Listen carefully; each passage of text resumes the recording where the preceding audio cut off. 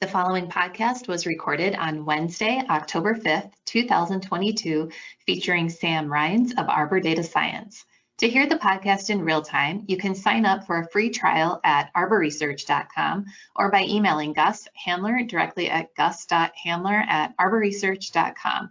You can also call Arbor Research and Trading at 1-800-606-1872. Thanks for your time and enjoy the podcast.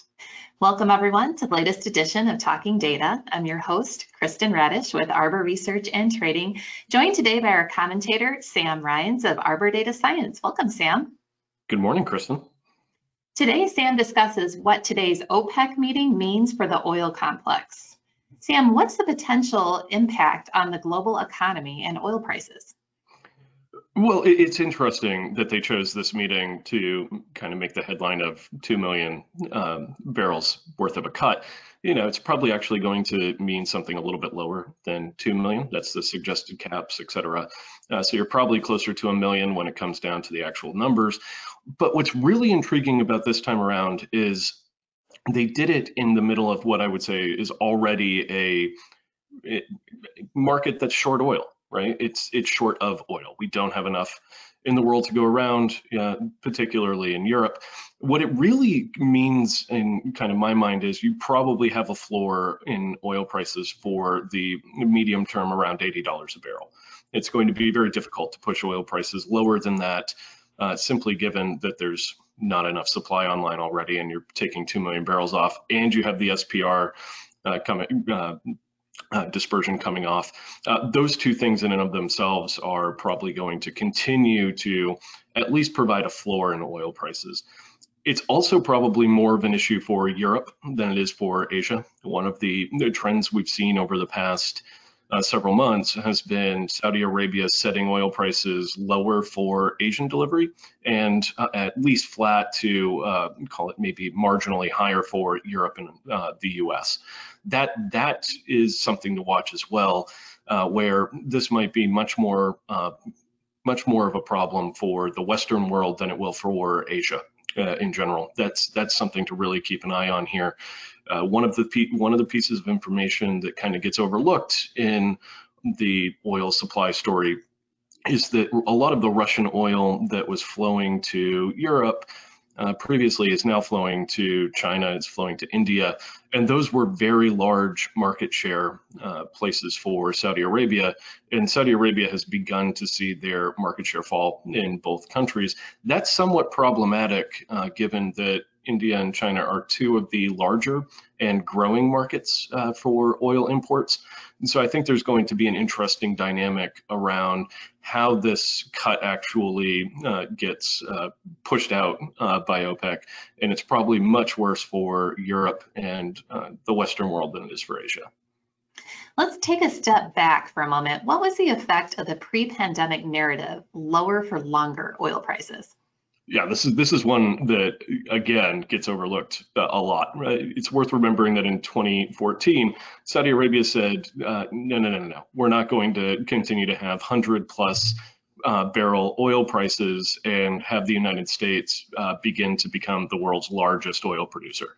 That was a catalyst for a number of things. One, it was a catalyst for the U.S. beginning to pull back incremental investment in the oil patch. It didn't really call it knock down U.S. oil production by a meaningful amount, but it did decrease the rate of change that the U.S. had. Right, the U.S. was growing oil production at a rather rapid clip, but then you had OPEC begin to dump barrels on the market, and that pushed oil prices down to $40 to $30 a barrel, and that caused investors in the U.S. to step back from the oil patch. There was, at $100 a barrel, there were great returns. At $30 a barrel, there were not great returns.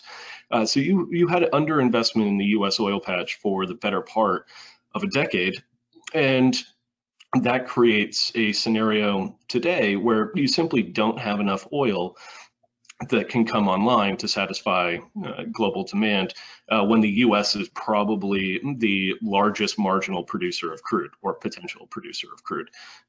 The only other places that you can really look are Saudi Arabia, Venezuela, Iran. Saudi Arabia doesn't have as much spare capacity as people kind of think. There's probably less than 1 million barrels of spare capacity there. Iran and Venezuela are pretty much the only two, maybe Russia, but that's not happening anytime soon. But Venezuela and Iran are pretty much the only two places where you can really look for incremental barrels on this market, and those aren't going to come online anytime soon. So it's an interesting story of you really knock down U.S. oil production in 2014, and that was the story of CapEx for the next 6 years, was where do you get the money to do it? Can you make money at $30 or $40, $50 a barrel? Probably not. So that became an issue, and that is really exacerbating the global market at the moment. And frankly, we haven't seen that much investment in the U.S. oil patch with energy prices at 80 to 120 over the last 9 months. So it's one of those stories where the U.S. pulling back is much more, and the U.S. being the whipsaw of the global market, is much more of a story that gets overlooked than it should. We want to focus next on the role that China plays and what happens when China ends its COVID-0 strategy. Yeah, this is again something that gets overlooked radically. So China is the 5th largest producer of oil. That's one piece of the puzzle.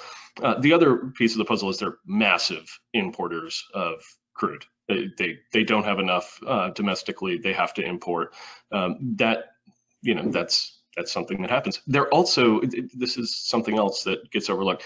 They also have the longest average commute to and from work when the economy's open.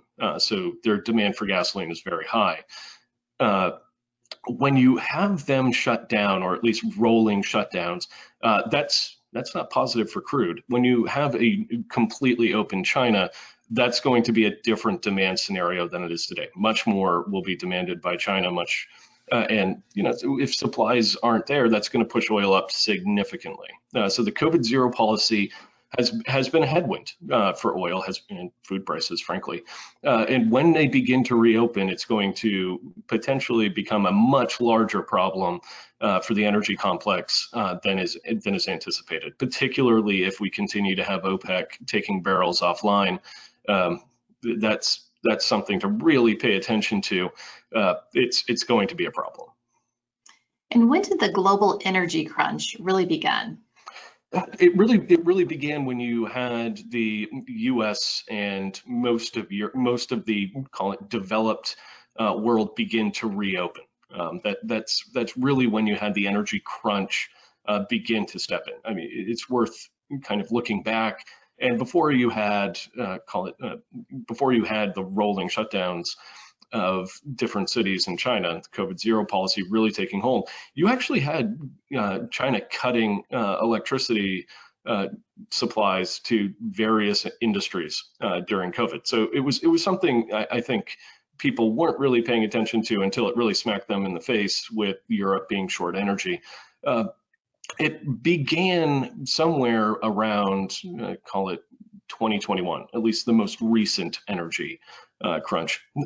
Beginning of 2021 to mid 2021 was kind of the time frame that you really began to see that those negative oil prices were very, very much transitory, and there really wasn't enough oil on the market for a reopened global economy. The other side of it is Europe never really paid attention to what was going on. It was very, very cheap to buy Russian gas, import it, Russian oil, Russian distillates, gasoline, diesel, etc. Import it, and you didn't have to really worry about it, right? It was, call it, the fall of the Berlin Wall was great for European energy. When you became that dependent, and Europe was extremely dependent on Russian energy supplies, when you became that dependent, it was pretty easy to see that if you got cut off, you were going to be in trouble. And Europe's domestic gas production had been in decline for the better part of 2 decades. Basically, the day that Russia was, quote unquote, open to the West was the, call it the midterm peak of European gas production, and it's been in pretty steady decline since then on the production end of it. So I think it's a little bit of a, call it an issue that was overlooked until it was right there. So it's been a problem in the making, but it really began to rear its head in early 21. What's a potential solution? Well, I mean, there's a couple. One is importing U.S. LNG, which means the U.S. would have to begin production in a pretty sizable way to really pick up its ability to supply European gas. On the other side, there's the potential for renewables to become a larger mix, particularly in Europe and the U.S. Right? There's some of that. The issue being that when you kind of cut off nuclear, which is great for base power because it's very steady, it can be fairly cheap, particularly relative to what we're seeing in natural gas prices at the moment. So there's some potential there. China's so far ahead when it comes to solar installation than the US, than Europe. If the European Union really wanted to be able to reduce its current reliance on natural gas, you'd really have to pick that up. Again, that's baseline for when it's sunny. That doesn't solve all the problems. So I do think that you're going to have a much more thoughtful mix of energy supplies than simply going to wind or solar or nuclear. It's probably going to be all three, with the US LNG being a very, very important part of the mix as we begin to move forward. Is higher for longer transitory? No, higher for longer is something that I don't think people have really fully embraced in the energy market. You have three things right now that are working against oil. You have the U.S. in recession narrative, or U.S. heading for a recession narrative. You have an extremely strong dollar, and you have China with a zero COVID policy. Those are three negatives for oil prices globally. And you still have $80 oil. I think I was quoted in the Wall Street Journal recently as saying, we'll look at $80 a barrel oil and that'll seem cheap. And I would say that as we move forward, it's going to feel like $80 was a huge moment, and that's not going to last.